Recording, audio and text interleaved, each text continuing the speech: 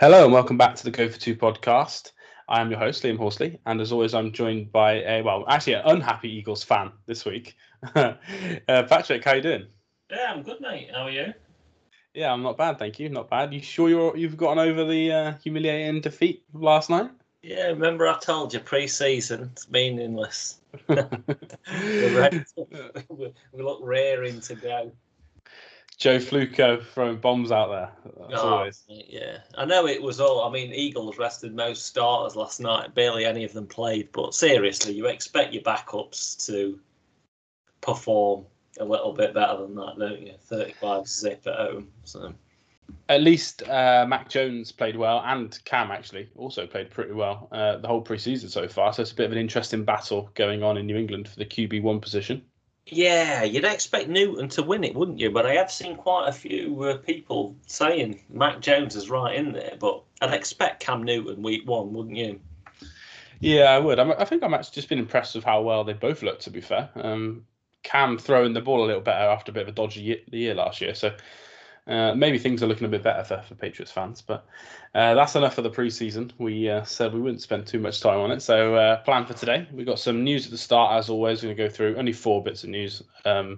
Some 3 really good bits of news and a real bad injury, unfortunately. And then we're going to go and preview the AFC North, which is our last division. So once that's done, we've done all 8 divisions in the NFL, so that's exciting. But let's kick it off with news first, mate. We've got a major contract extension. So Jamal Adams is re-signed with the Seattle Seahawks. He signed a 4-year, $70 million deal with $38 million guaranteed.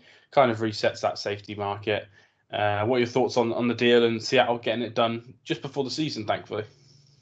Yeah, I really like Jamal Adams. I'm glad he's got the deal now because obviously there's something that the Jets didn't look like they wanted to do, did they? So that instigated the big trade. So, yeah, I'm happy for him to do that. I love watching the guy play as well when he comes up to the line of scrimmage. And, yeah, I'm happy for him.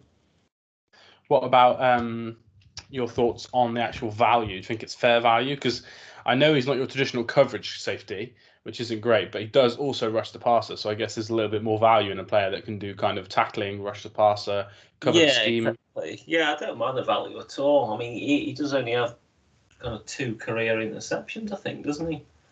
Both for the Jets they were, but I mean, last season 9.5 sacks from safety is pretty ridiculous, isn't it? So.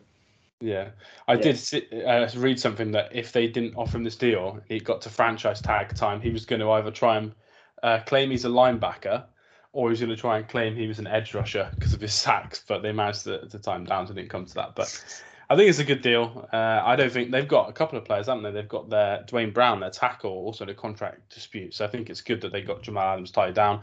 And it kind of makes that trade even bigger now because they give up 2 first-round picks and $70 million for a safety, which is pretty rare. But I think once you've done the trade, you kind of have to pay him. So I think that's good for Seattle. Next piece of news, slightly smaller then. The Giants traded cornerback Isaac Yiadom to the Packers for Josh Jackson. I think Josh Jackson was a fairly high pick. So this is kind of 2 teams swapping corners. I don't know if you watched any of these 2 in college and have any thoughts on them, but I think the general consensus is it's just kind of 2 franchises trying to get a fresh start for 2 younger corners. Yeah, especially Josh Jackson. Probably expected a little more than what he's produced so far. So yeah, that should be interesting to see how he gets on there for the Giants. Yeah, I agree. The next trade we have, slightly bigger one actually. This shocked me a little bit. The Panthers trade Greg Little, offensive lineman, to the Dolphins for a 7th-round pick. So this surprised me. 1, that it was only a 7th, and 2, the Panthers have got terrible O-line. And I don't know, it's just because of the depth chart and how camp's gone, but I thought Greg Little would be in a shot to start there. So clearly not. But for me, I thought he was an okay player, maybe better than what they've got and what they added in free agency. But they traded him to the Dolphins. It's a kind of a good flyer for the Dolphins, but it's a bit of a weird move for me, just from the Panthers side.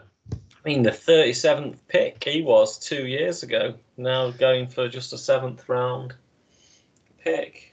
Dolphins definitely needed it. I think they've looked a little shaky in pre-season on the line.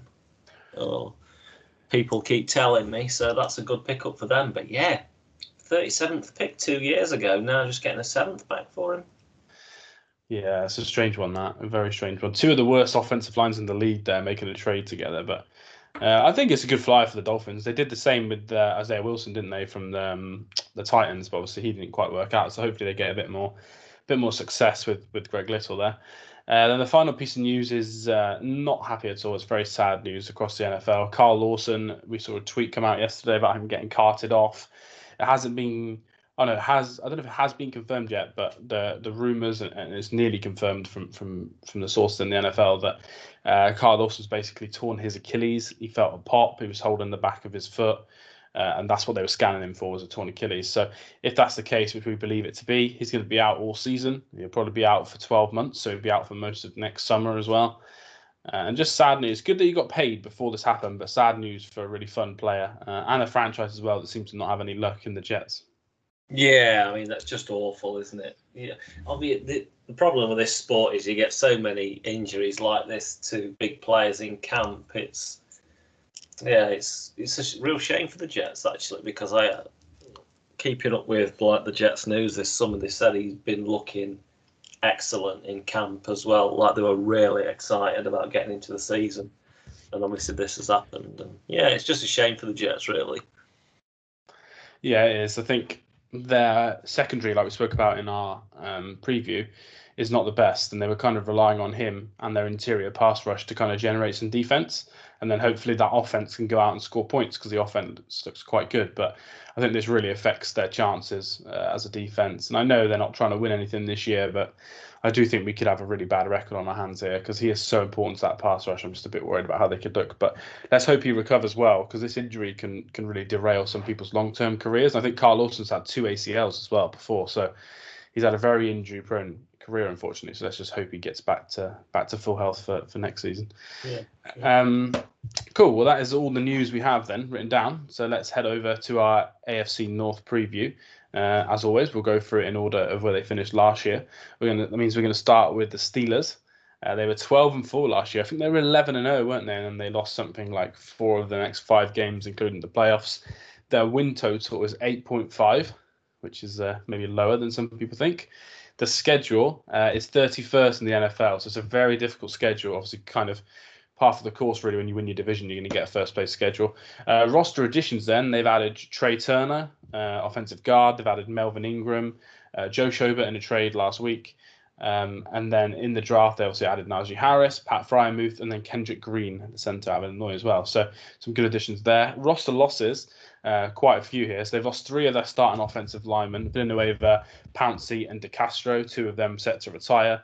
And they also lost Bud Dupree, pass rusher, Mike Hilton, their slot corner, and then running back, who kind of flattered Steve a little bit, James Conner as well. So bit of a strange offseason for them, mate. They kept Big Ben. They've restructured him. But I think they've lost a lot of players. They've lost a lot of experience as well. So why don't you just give me your general thought on how you think the off-season's gone for the Steelers?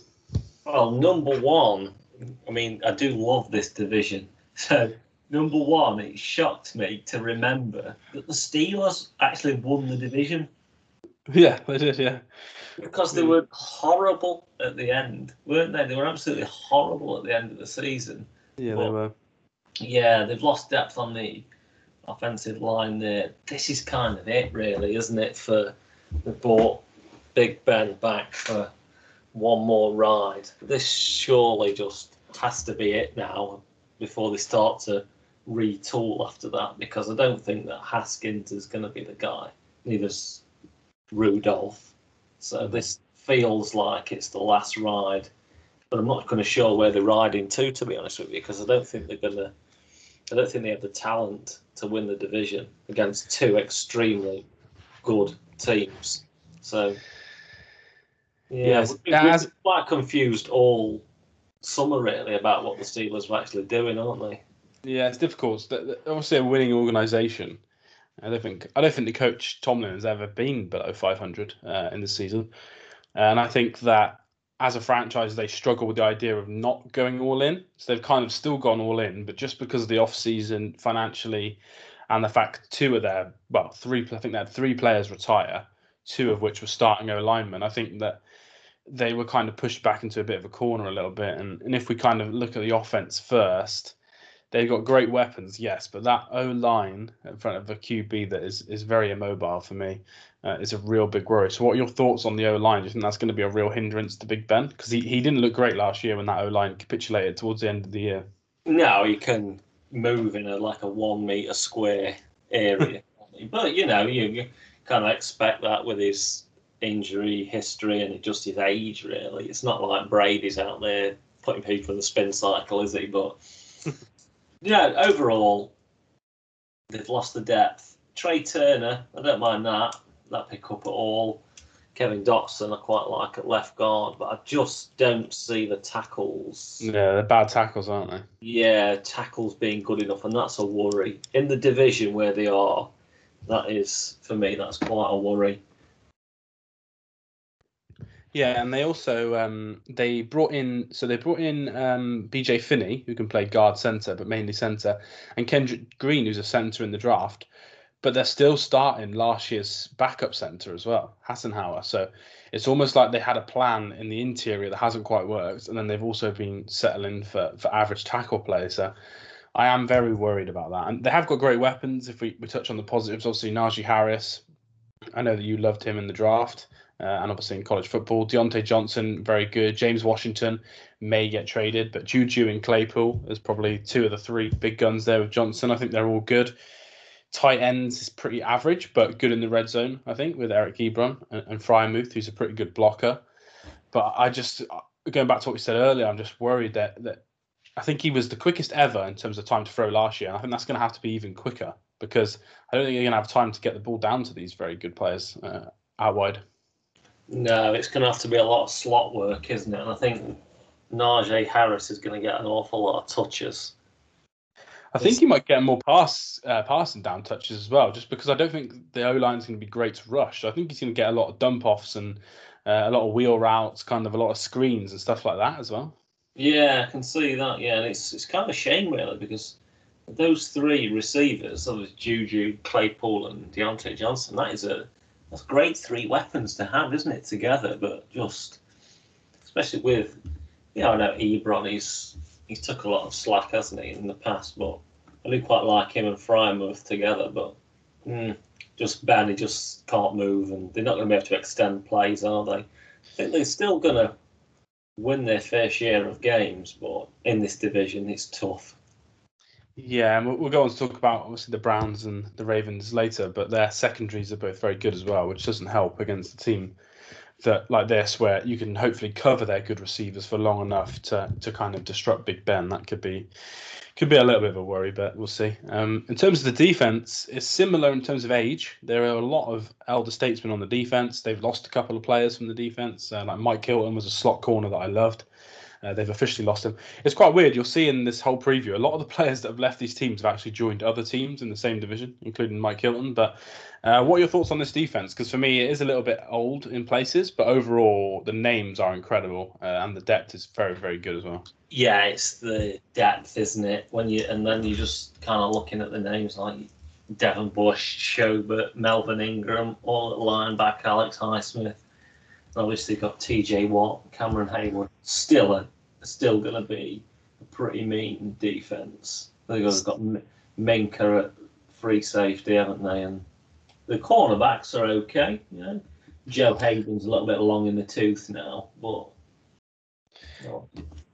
Yeah, I am surprised they didn't keep Mike Hilton. I think the cornerback room's definitely the weaker area, but they are in a division where two of the teams are going to run the ball a lot, aren't they? Which is why they've built the team this way. And if you look at the linebackers and the nose tackles here, they're big guys that can stop the run, and then you've got some incredible pass rushers as well on the outside. So I think they've kind of specified the defense to beat the two teams in the division that they need to beat in terms of two teams that like to run first, I think, which makes sense. But yeah, I think out of division, they're going to have some high-scoring games where some people just kill their corners. But I think the middle of the defense is very, very good. Do you think TJ Watt can kind of elevate himself to top 3 pass rusher in the league this year? Has he got that sort of level? That's the big question, really. Can he go one more? There's probably only one more level he can reach. Do you know what I mean? Before he's at the top. So, yeah, I'd like to see that, to be honest with you. I mean, what does he have? So I think he's got 50 sacks in his career in, 4 years. So, yeah, the 15 sack season, something like that. He could elevate himself to the absolute ceiling. I do like him as a player, though. I'm not quite sure he'll ever reach JJ's height in his prime, but yeah. Yeah, he's a good player. Stefan Tua as well. I didn't mention him earlier. He's an elite rusher as well from the outside. So I think they're going to get to the quarterback quite regularly. I just think a lot of people are going to get to their quarterback, unfortunately. So if we quickly now let's look at the start of the schedule at least. A bit of an up and down one. So they've got Bills in week 1, then they've got the Raiders and Bengals week 2 and 3, and then the Packers in week 4. So if you look at the first 4 weeks, it's very much a 2-2 start is what they should be aiming for. And I think that's kind of going to be the story of their season. They're going to beat the teams they should beat, and they could probably lose to the teams they should probably lose to. I just don't think the offense will be good enough to beat the top teams. But I think against the worst teams in the league, their coaching with Tomlin is going to be too good. Their defense is going to be too good. I think it's going to be too well run as well. Yeah, it's got to be one of the best games of the first week, that, at the Bills. Very interesting. You could see that being a complete blowout, or the Steelers going to keep it real close. It's going to flip either way. Well, it was the Bills that started the downfall, wasn't it, last year, of the Steelers, where they came in and torched them at Heinz Field. So I do wonder if there'll be a little bit of a revenge factor there, maybe. But I agree. I think that's a fun one. I think that's an early. I can't remember, but I think it's an early start as well. Yeah, it's 6 p.m. It's 6 p.m. game. That. So you're probably looking at the Sky game, aren't you? There for anyone that watches it over here. So I think that's a good game. Only thing I'd finally add is that they've got Matt Canada on the offensive staff. Likes to do a lot more motion, a lot more movement, a lot of play action, stuff that Ben doesn't really like to do. But the idea is if Matt can force Ben to do it, he's going to get a bit more time to throw. So we'll see if Ben does listen to that. But I think overall, elite defense and a very average offense, just because of the line and the quarterback. I think that the weapons are very good. Win total then 8.5. Obviously, they've had 12 wins last year and went 11-0 to start the season. 8.5 is bang right in that zone, really, that's quite difficult to predict. So what are you going to go over or under that number? Absolutely horrible number, that is. Yeah, it's a bad one. It is bad because I'm expecting the other two teams to be very good. I'm going to go over just. I'm going to go over. See, I struggled with this one because I've had a lot of podcasts slagging off the Steelers since we started this. But when you look at Tomlin's record, he doesn't lose many games. But I think, like I said, strength of schedule is very, very hard. I don't love the O-line, so I'm going to go under. Then they're going to be a 6 to 8 win team here, I think. Steelers win 6 games. That's a shocker, isn't it? I think they've got the most winning seasons in a row by like a lot. Yeah, they have, yeah. Yeah, Coach Tomlin has been incredible there. But I'm going to go under, I think. And I think even if they win 8 games, with the new amount of games, obviously, that's 8 and 9, isn't it? So that's under 500 regardless for my prediction. So, yeah, I'm not going to be popular with Steelers fans, unfortunately. But I'm too worried about that O-line. I think Big Ben was terrible last year. So I'm going to stick to my guns on that one. Let's move over to the next team then with a much, much younger quarterback who does like to move a lot. We've got the Baltimore Ravens.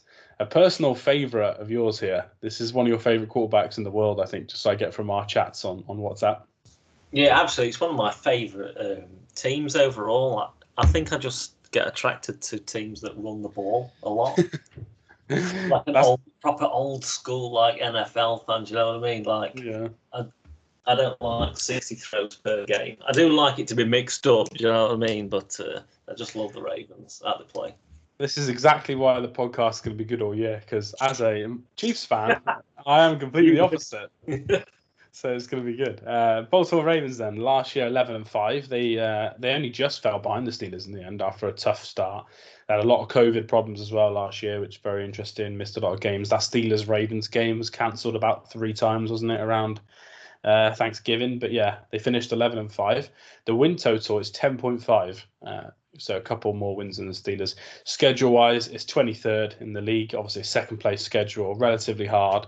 They got a couple of short, really back-to-back trips going over to the West Coast, which kind of makes that number a little bit worse than maybe it should be. Then roster-wise, as always, the Ravens have done many clever things.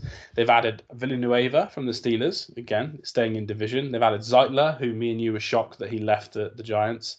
They've added Sammy Watkins from the Chiefs, Justin Houston, another ex-Chief, but played for the Colts last year. And then for the future, they've also added Jawan James, but he probably won't play much this year. In terms of the draft, obviously had Bateman, wide receiver, in the first round, along with Adafe Owe, again in the first round. Then Ben Cleveland and Tylan Wallace, 2 later players, but again on offense, so very focused on that offense there. And then losses, obviously Orlando Brown Jr. got traded to the Chiefs. Matt Judon got a huge payday to go to New England.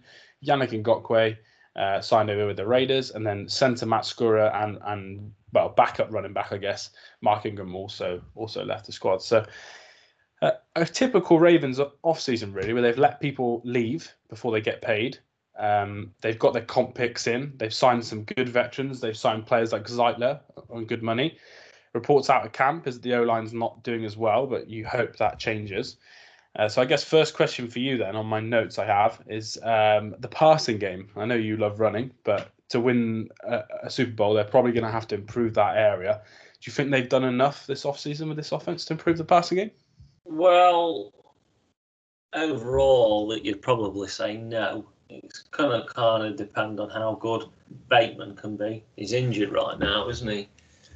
Yeah, that was my next note. Actually, you have at the moment they have Bateman, Hollywood Brown, Andrews, and Sammy Watkins all injured as of yesterday. So that's not great for the passing game, is it? To be honest. No, I mean right now, if it was week 1 on Sunday, I think we'd be seeing about a 90-10 split in run pass. And you'd be loving every minute of it. Yeah, they're loving every minute. Just Patrick Ricard in at fullback on every play. It's great. But no, I think the weapons on paper, it's okay. I think Bateman can elevate that to good if he can come in, shake his injury off, and be kind of the top of the second tier that we were discussing in the draft of the receivers. I'll be hopeful there for him. And then obviously, you got the O-line, but Lamar Jackson kind of makes his own time, doesn't he, back there? So it's going to be interesting. They do need to elevate, like you said, to win a Super Bowl, elevate the passing game. Whether they can do it or not, I'm not sure. It's all going to be all about keeping games close for the Ravens. They don't want to be in any high-scoring games, especially come towards the end of the season and the playoffs. Yeah, it does seem a little bit kind of not typical, but it always seems to happen that when they play the bad teams, they're going to win by about 30 points, aren't they? They're going to keep running the ball, they're going to keep their foot down on the throat, and they're going to win those games. But when it comes to the better teams, they tend to sometimes fall behind, and once they fall behind, that's where the passing game can slow down. Well, the run game slows down, the passing game becomes more a focus. Even sometimes when they're only down 1 score, maybe they should carry on running the ball, but they kind of panic and want to try and throw the ball a little bit more, but maybe haven't been quite ready. But do you think some of that is down to Jackson himself? Like, I know you're a big fan of him, but what are your opinions on him as an actual passer? Do you think he's got areas to improve personally, regardless of the weapons, or do you think it was all the fact that he only really had 2 guys to throw to and that they weren't really elite targets last year? No, I do think obviously it's well documented. He's probably got improvements to make. He probably would say that himself of his accuracy. Probably on kind of intermediate throws is probably not there and not where it is compared to the other elite quarterbacks. But yeah, it's a really difficult balance that they've got, that when they do fall behind in games and teams kind of just drop 7 into coverage, then it becomes really, really difficult for them, especially with the zone. When they really struggle with like a zone defense, really, then they kind of only Mark Andrews seems to be his only weapon in the middle of the field, for 10 to 15 yards. That's where I think they really struggle, and you'd think that that's what they've been working on. I agree. They've added outside receivers, and they obviously hope that Lamar can improve that. Because sometimes he's got that tunnel vision, hasn't he, on the middle of the field? He doesn't want to throw outside the numbers. He doesn't want to risk getting interceptions and stuff. I think maybe if he throws the ball outside the numbers a bit more, that could help. And then Mark Andrews will probably get open even more. If they know that he's not number 1 option every single time, he'll probably get more plays where he is open. But yeah, I agree. We've spoken about this before. I actually like Lamar Jackson as a person, but I'm not overly high on him as a QB to try and win a Super Bowl until he improves that passing game. But he's so young that he can easily do it. In terms of the offensive line, I know I said in camp they've struggled a bit, but Zeitler was a clever move. Villanueva is actually a left tackle. They're making him play right tackle, and apparently that's where the issue is, that he's not used to playing there. But as a veteran, he can hopefully improve that. Final question on the offense is at left tackle for me. So are you hopeful that Ronnie Stanley can come back after that injury, be himself? And if it takes him a while to get going, do you think we could see a bit of a slower start for the offense just because that left tackle position is so important in the passing game? Yeah, I think maybe you could see a slower development in the passing game, and maybe they'll stick to what they know as a 60-40 run pass ratio, and then look to evolve as he gets fitter as the season goes along. Yeah, I mean, it's a big. If he's not himself, or if he kind of breaks down again, I think that probably could be curtains for the Ravens season, to be honest. Yeah, I think it'll lead to a lot more running, won't it? A lot more scramble plays when he's under pressure, which Lamar is good at, but you don't want to put him under that pressure the whole time. It's not going to help a structured passing offense, is it, if he has to run around like a madman all the time? But I think that'll be an exciting offense for sure. And we'll talk about the schedule a bit more in depth in a bit, but there's some interesting games early on that maybe they could take advantage of. Let's move over to the defense then. Again, they've done the same where they've let pass rushers leave and they've kind of refilled their spaces with just either veteran options or stabs at young players. They seem to do it every year.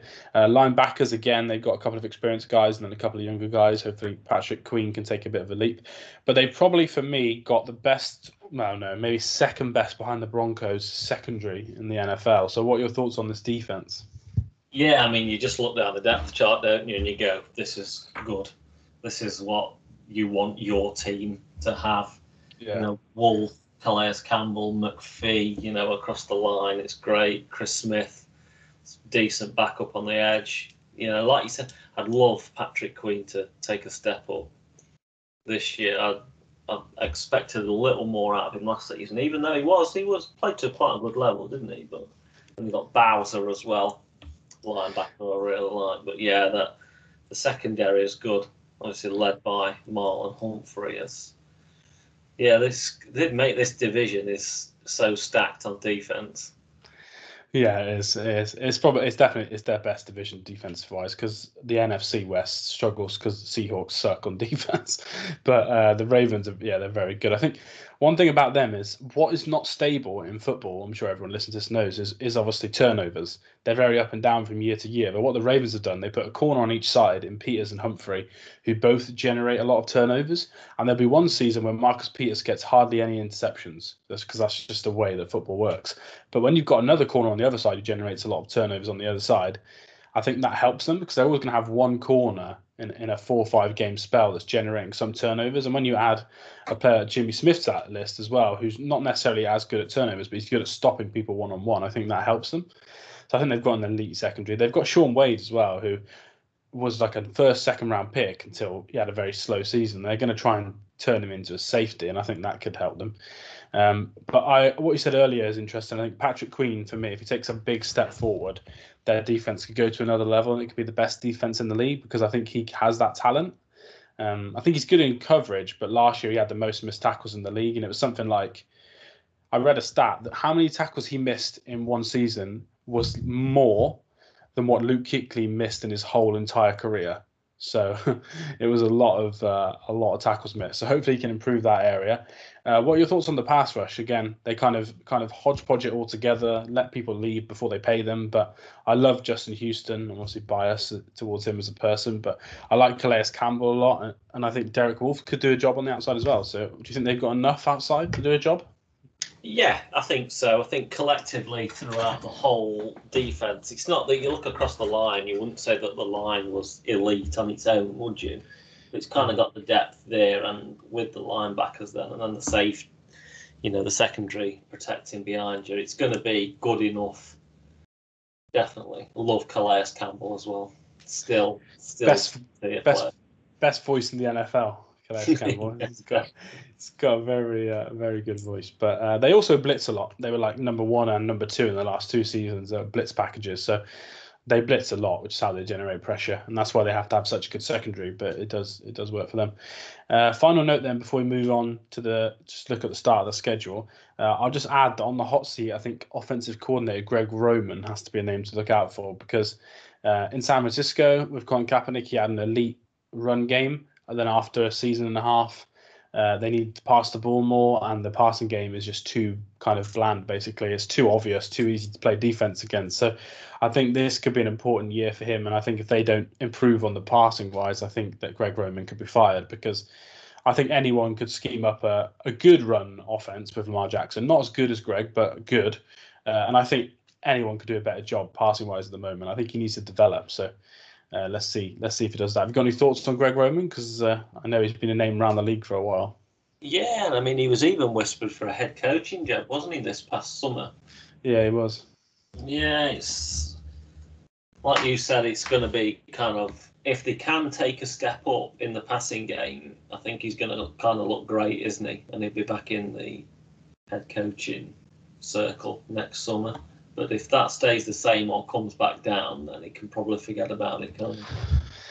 Yeah, completely agree. Right, start of the schedule then. Obviously said overall it's kind of middle of the pack sort of level with a couple of tough away games. But to start the season, there's some relatively good games there. So they've got the Raiders away, first game. I think that's Monday Night Football. Then they're at home to the Chiefs, which is a game they historically have had bad luck with, but that could easily turn around this year. And then they've got the Lions away, Broncos away, and then the Colts with Carson Wentz at home. So you think that first 6 games of the season, 5-6 games of the season, could be a relatively positive start for the Ravens. And once they get going, they're a team that seem to just carry on throughout the year, aren't they?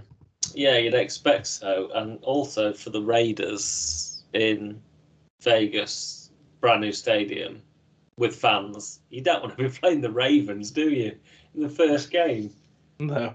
No way do you want to be playing the Ravens. Stout defense, and then you're going to get run all over in your brand new stadium full of fans. Oh, I'm not sure.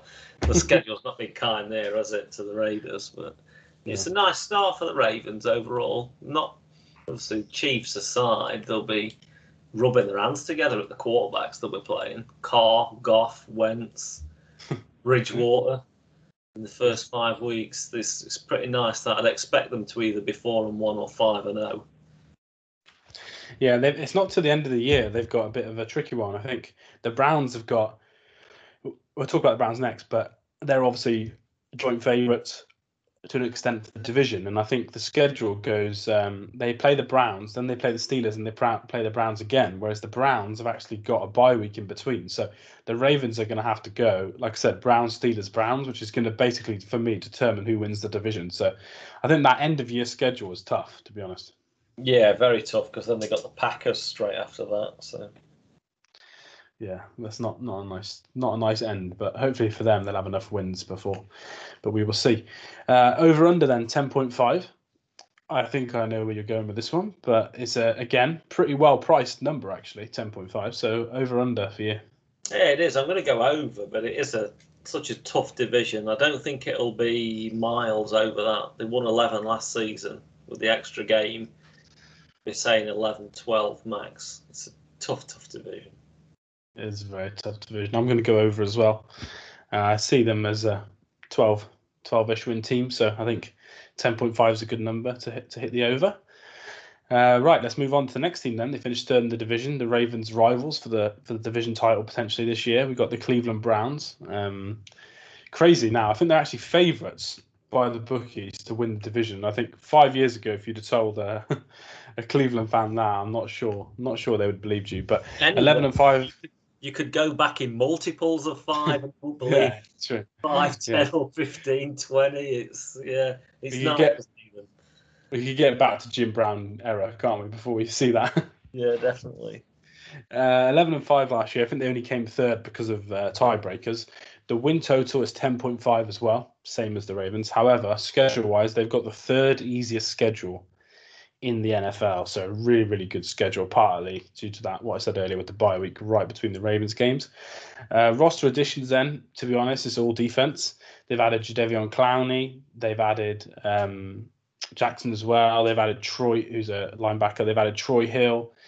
They've added John Johnson, also from the Rams who can come over and play safety. They've added Anthony Walker, who was the linebacker for the Colts last year. So they've really added some good defensive players. And then in the draft, they also added Greg Newsome, someone that you love. They've added JOK in the second round, Schwartz, wide receiver, and then tackle Hudson as well. So they've added some good players. In terms of losses, they haven't lost loads. They've lost Carl Joseph, who was a good player from last year, Larry Ogunjobi, who stayed in the division as well, and they also lost Sheldon Richardson over to Minnesota. So a pretty good offseason for them, capitalizing on Baker's contract. But I wanted to kind of start the conversation on the defense because they've improved it so much. Is there any worries, Patrick, about this defense that it's very, very young overall? I would probably say no.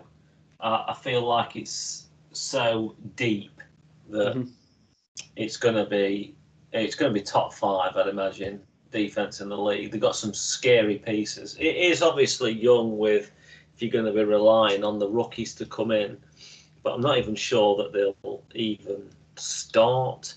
There's a Newsome. I'm not sure he's going to start over Greedy Williams. Right cornerback, obviously Denzel Ward the other side, isn't he? Yeah, Troy Hill as well, corner. He's got a chance to start for them. Yeah, definitely. And then at safety with Ronnie Harrison, John Johnson, they've got Grant Delpit as well from LSU, drafted last year. I just think it's so deep. I'm not worried about the age at all because I think we're up front. Obviously, Myles Garrett, the freak, and Malik Jackson. His time in the Eagles was disappointing, but only because of injuries. If he can stay healthy, then that's going to be pretty scary, especially with Clowney on that side. Yeah, they added Tack McKinley and Clowney as well, 2 players that kind of haven't quite lived up to their potential, but are very elite in terms of their athleticism at least. So I do wonder, what are your thoughts on Clowney? Do you think he can make an impact when obviously he's not going to have as much attention because Myles Garrett's going to get doubled every time on the other side? I think when Myles Garrett is the opposite end to you and you're going to leave Clowney probably one-on-one, I think you can see an uplift in production this year. He's one of the best running defenders in the league as well, isn't he, Clowney? So this is a good defense. It is a good defense. This division, well, not all of the 4 teams. We'll come on to one team in a bit, but the defenses are just crazy. They could honestly have 3 in one division. Could have 3 of the top 5 defenses in the league. If not, they'll probably be top 7 because you've got a couple of other teams as well. But I think it's elite on defense. I think overall, going back to something that maybe don't talk about that much, I think their run defense will be pretty good. I think that Malik Jackson, they got Billings, they got Sheldon Day as well, who played a bit well last year. I think he's a good run defender. Curtis Weaver is a rookie. He can defend the run very well. He's good at setting the edge from the outside. I think they lost one of their linebackers today to a season-ending injury, but it's not Anthony Walker, and I don't think it's Mack Wilson either. So I think overall their linebacking core is pretty good as well at stopping the run. So I think against the Steelers and Ravens, who are still going to try and run it a bit, I think that the defense is pretty well placed for that. But let's move over to the offense then. I love Odell Beckham, so I'm going to save him to second. But my first question for you was Baker Mayfield. Is he truly an elite quarterback, or is he just being coached by someone who makes it very easy for him with all these boots and rollouts? And something that got described on NFL Live the other day as the easiest offense to run as a quarterback in the NFL. Yeah, I mean, I see that as kind of no shame on Baker Mayfield. It's kind of saying, like, why do you not want to make it easy? Why do you want to make it difficult and expect your quarterback to fit everything in the tightest of windows when you've got 2 incredible running backs on your team? I don't think he's elite, but I would love to see him take a step up this season. I think that's probably the one position that is holding the team back, maybe even from the Super Bowl. Just can Baker make a few plays in the big games that matter? Obviously, they went to the playoffs last year, didn't they, for the first time, and put a beating on the Steelers in the wild card game. I know they came close, but then against Kansas, they should have won, really, shouldn't they, that game? And it just all kind of, on offense, capitulated in the second half when really they should have been wrapping that game up, especially with Mahomes going on the sideline. Yeah, it's a tough one with Baker, really, isn't it? It's you kind of want him to take that next level up because I'd like him. I like his character as well, but I'm just not sure he's going to be able to. I like the fact they've added Case Keenum as backup. Obviously, worked with Stefanski in Minnesota as well. So I think that was quite a clever move for the offense. Yeah, definitely. I think they've got it's a nice 1-2 there, isn't it? But I think in case Baker has one of those weak months where he throws loads of interceptions, or if he gets injured, you've got someone who can come in and at least run the offense relatively well. Like, I think that's a good thing for them. they kind of remind me of the Ravens in the setup, where it's obviously they've got incredible run game, but then you just need that passing game. Just take it up one notch, and then you're going to be AFC Championship kind of level team. Yeah, I agree. And I think that their worry is that with Josh Allen taking such a leap forward, Lamar Jackson in the division, and then obviously Patrick Mahomes, that it's going to be very hard to win the AFC if you've got not a top 5 quarterback, in the AFC, which potentially they haven't got. So I think that's going to be difficult for them. I agree with you. I don't think he's elite. And to be honest, we'll talk about it in a bit more, but I wanted to go under this number, 10.5, just because of Baker, but the team is very, very good around him. That leads us on nicely to Odell, obviously coming back after an ACL injury. A lot of issues between him and Baker. Baker and him just on the field, not off the field, but their target share is not great. He tries to over-target Odell sometimes. They don't have a lot of yards between the two of them. Most of Odell's yards are coming from trick plays. He had a lot, doesn't he, of like jet sweeps and sort of reversals around the side, and a couple of Landry to Beckham throws as well, and vice versa. But yeah, there's a bit of a weird one there. Do you think there's anything to it? Do you think that maybe this off-season together with him being healthy in training camp might have helped them, and Baker and him can get a bit more of a rapport going? Yeah, you would hope so, because is this their first proper camp? Was he injured in camp last year, Beckham? Well, no, he definitely. So he was injured in. They didn't have any OTAs, but he did participate in the preseason camp. But there were no preseason games, were they, after his injury? So he was kind of in on the cold. Whereas now, obviously, they have a full camp together. You would hope that was gonna fix the issues, because yeah, I do agree. It's always been trying to force getting it in his hands. I don't quite understand kind of like the jet notions of from an Odell Beckham perspective. Do you know what I mean? I want him out wide. I don't need the ball in his hands every single play. But yeah, it also became so dependent on Jarvis Landry as well. That seems like Beckham never gets the easiest catches. But I think the Browns will be hoping that Donovan Peoples-Jones steps up a level this year, and I think that could open up some space in the passing lanes. I think he's meant to be having an excellent camp, so that'll be interesting. Yeah, I heard the same thing actually, and I listened to the Full 10 Yards podcast, and a friend of mine, Josh, who's on there, was discussing that and talking about Donovan Peoples-Jones. He's had a very good camp. I think he played in the first preseason game as well, and he was good in that. So they'll be hoping for a bit of a leap for him. Obviously, Rashard Higgins, not T Higgins, some people think, but Rashard Higgins had a relatively good year last year, so maybe he can take a leap. They've added Schwartz for a bit of pace, but I think overall it is a running team, and I know you love Chubb and Hunt as well, but a lot of it is due to that O-line. So do you think this is potentially the best O-line in the league, and that's kind of where this team's going to kind of hang their hat on offensively? Yeah, you'd certainly say it was top 5, wouldn't you? And I mean, you're not gonna change the record, are you, when you've got Chubb and Hunt back there? Both two different type of backs as well. It's I know where I'm going on the over/under anyway. Yeah, I could tell. But no, I think they're good. They're the best 1-2 punch running back wise. For me, I think it's the number 1 offensive line in the league, if not number 2. It's that good. I think Jack Conklin addition was insane. I'd like to see a little bit more from Austin Hooper, the major addition last year, and kind of only used in run blocking, really not used in the passing game as much as you'd hope.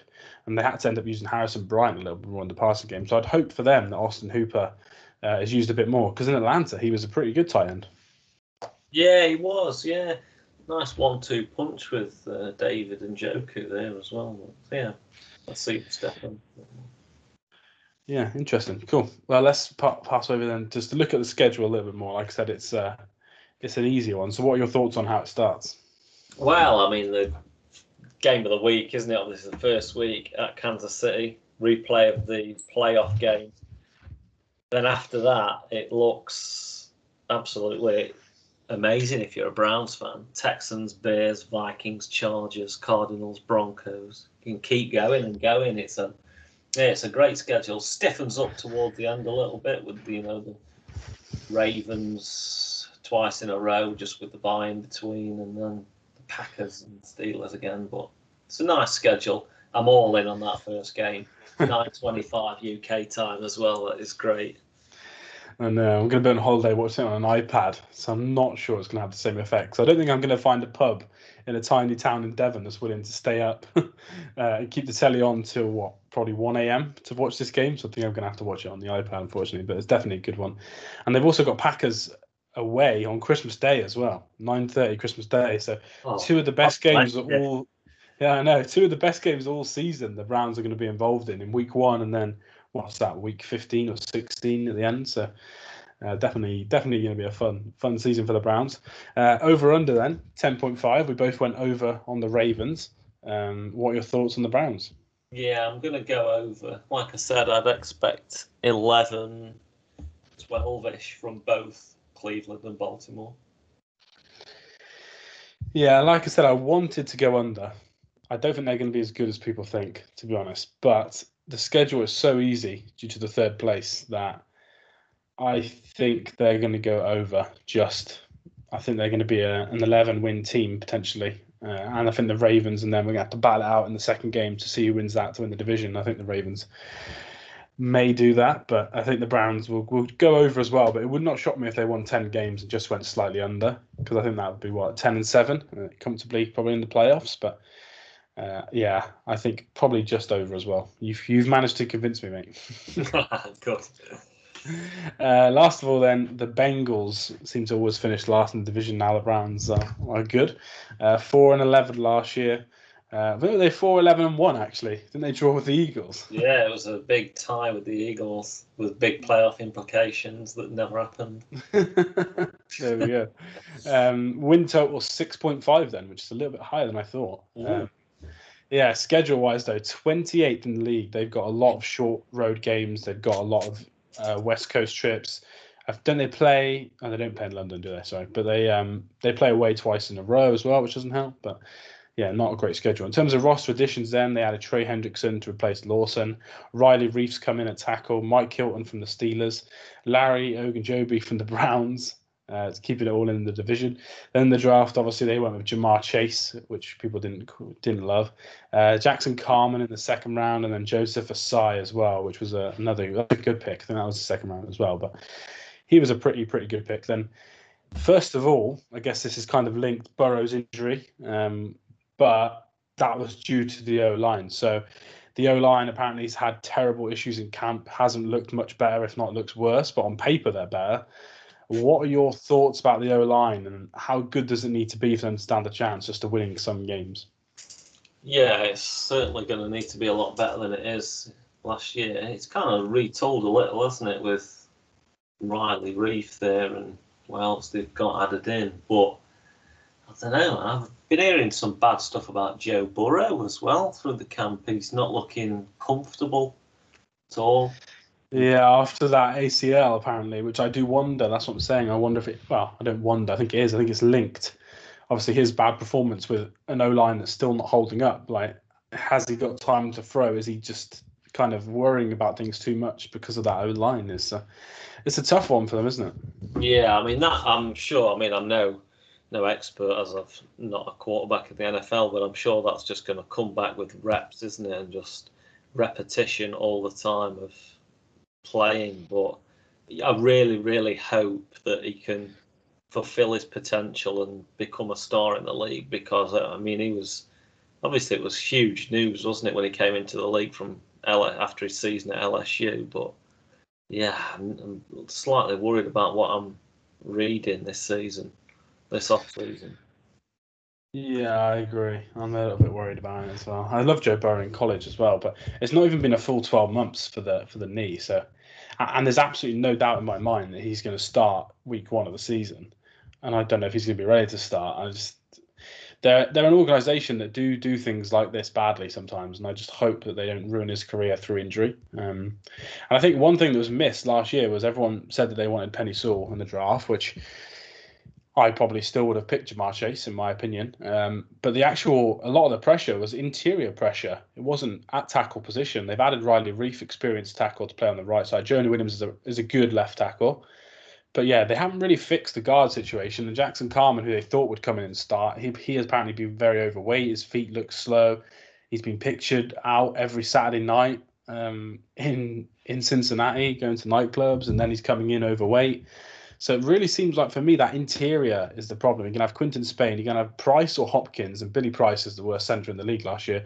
And you're going to have Michael Jordan, not the basketball player, but another one, or Jackson Carman playing right guard. And I think that interior for me is just as bad as last year. And it doesn't matter how good your tackles are, if people are going to rush you up the middle and you're Joe Burrow who's worrying about his knee, I don't think that's going to be a recipe for success for the offense.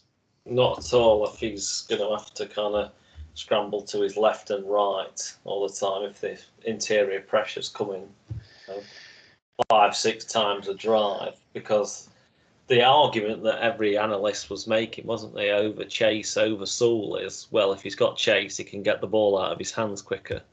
But I'm just not sure that that's a sure plan right now for Burrow. I'm just not sure that this is going to happen at all.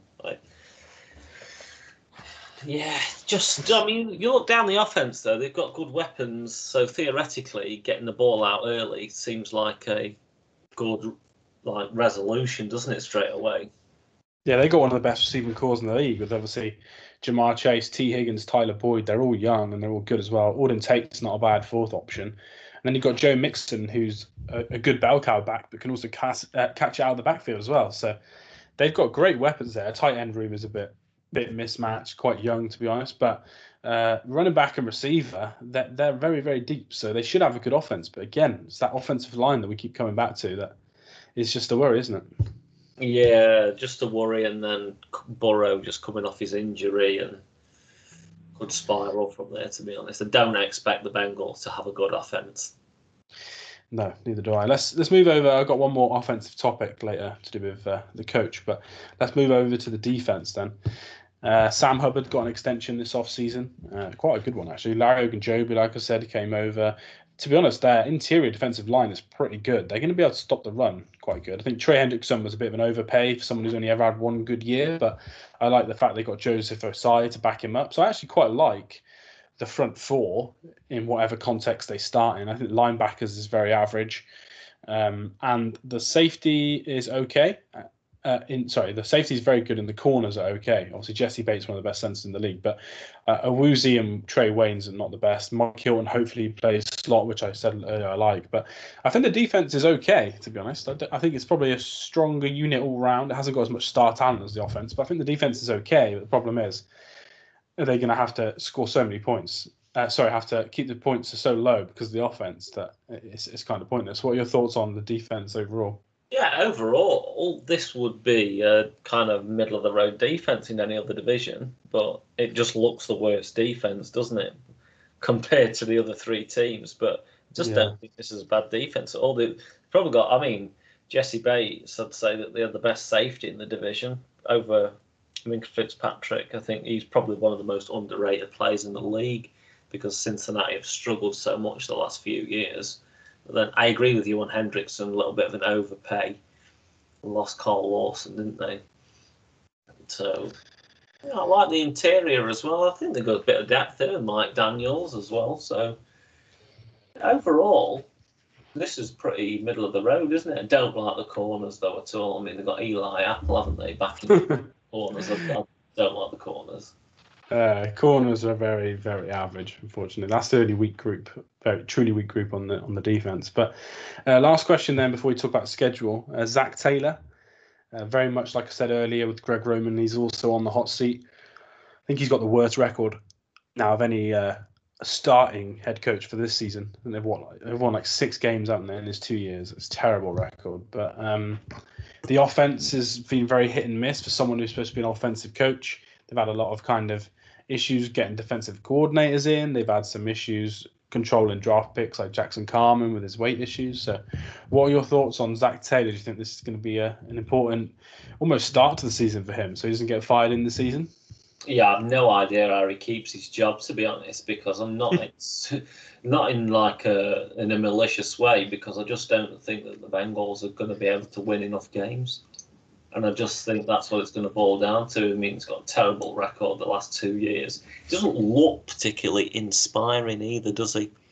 No, it doesn't. And in press conferences and just what I've seen, what UK Bengals fans have been saying about him, and just, yeah, they like him. He seems like a nice enough guy, but I just don't think that it's... I don't know how many games they need to win this season for him to keep a job, to be honest. Yeah, he was on the Ringer podcast, Flying Coach, with Sean McVay, because obviously he was the Rams passing game coordinator, so he's close with Sean McVay, and that was quite a good chat, to be honest. But again, it still didn't fill you with complete enthusiasm for Zach Taylor. It just seemed like a head coaching job was a little bit out of his reach, to be honest, when he got it. But if you remember back, that was the summer where the Bengals were struggling to get any coordinators or anything in. People didn't want to interview for them, so maybe that he was the only resort, really, and they just went for a young guy. But we'll see. I hope for him they do better so he can keep his job, but I wouldn't be very hopeful. I do have a little cheeky bet on them to finish third in the division, though, with the Steelers capitulating with Mason Rudolph under centre. But I think I got it 9-2. It's now 5-2. But let's just say I don't think it sounds like, Patrick, you're going to be getting any Bengals to win the division odds at 25-1 there. No. I do hope that the offense is same going good. to be as good as it looks on paper. Yeah, I agree. Let's look at the schedule then, because I know the first couple of games people see it as them having a chance. They're at home to the Vikings in week 1, then away to the Bears in week 2 with the North v North. But what are your thoughts? I know they've got the Steelers then and the Jags. They've got a relatively good start, first 4 games. Yeah, they have a nice start, and then they got the Lions in week 6. I mean, you could be looking at week 6. Taylor's. I mean, it's a nice start. The Vikings and the Bears. You got to be looking at Zach Taylor's thinking, I probably need 2 or 3 of these games up to week 6 if they can get a couple off the NFC North games and then beat the Jags to get some respectability. Then they've got the Jets coming up after the Raiders. Mate, they've got some winnable games here, but they've got to actually go out and win them. It's okay on paper, isn't it? But you've actually got to go and win the games as well to keep your job. So I'm just not sure that they can. But if Burrow can somehow click in and they're going to be fine by mid-season, then I think they could be looking good on offense. But I'm not sure. Yeah, let's hope the offense at least is good. It's a tough division regardless, like you said, but maybe they could be going into Detroit 4-1 with only losing to the Packers, and Zach Taylor's on a high for Coach of the Year. Well, yeah, I'd love to see that, because the Bengals were a perennial playoff team, 6-7 years ago, so it'd be nice to get that back in there. Yeah, perennial first round loss playoff team, I think. Yeah. With the Red Rifle in the centre, but let's hope that Joe Burrow. I love Joe Burrow, so let's just hope that he can bounce back, and it doesn't really matter for him what happens this year as long as he's healthy and has a good year. The offensive line improves and the weapons stay intact. Then, if Zach Taylor gets fired, then who cares? They can move on to a better coach potentially. But let's just hope Joe Burrow is healthy. Over under then 6.5, higher than I thought, but I think that's because their schedule early on is pretty good. I'll start us off, and I think they're just going to win like 3 games, 3 or 4 games. I think if the offense has clicks, they could win 6 games, but for me, that's still under anyway. So I think I'm going to go under quite confidently on this one. Yeah, I'm probably going to go under as well. If they can nick a couple of games at the start of the season, then they've got a slight chance of going over, but I just don't see it with the reports that's coming out of the camps. Yeah, I agree. Let's hope they start to improve as the season gets closer. They've got a preseason game tonight, I think. So let's hope that the offensive line can improve. That leads us on then to finishing off with the division predictions in terms of the order. When you kick us off, tell us your order. Who's going to finish first, second, third, and fourth? I'm going Ravens, Browns, Steelers, Bengals. I do think it's going to be razor sharp at the top, though. I think it's close. I thought you were going to go the other way, but we have the same.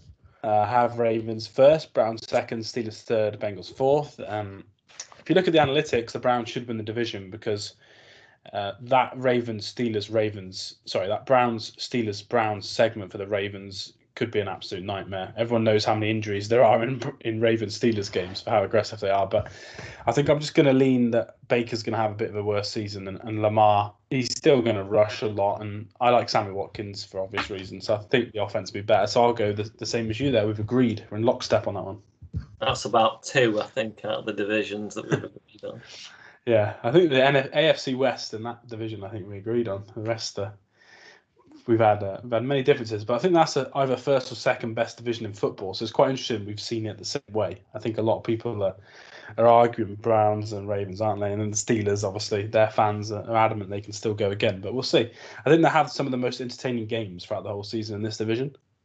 Yeah, definitely. I think this is kind of like everyone's. When these games are on at the same time as other games, you kind of gravitate to them, don't you? Yeah. There's some good stadiums as well. And the Bengals' new uniforms are quite good as well. So there's some good uniforms in this. I like the Black Ravens one as well. So always fun to watch the AFC North. But let's wrap it up there then. Remember to go follow us at go2pod, 2 being the number 2. Go follow Patrick at Mugs NFL.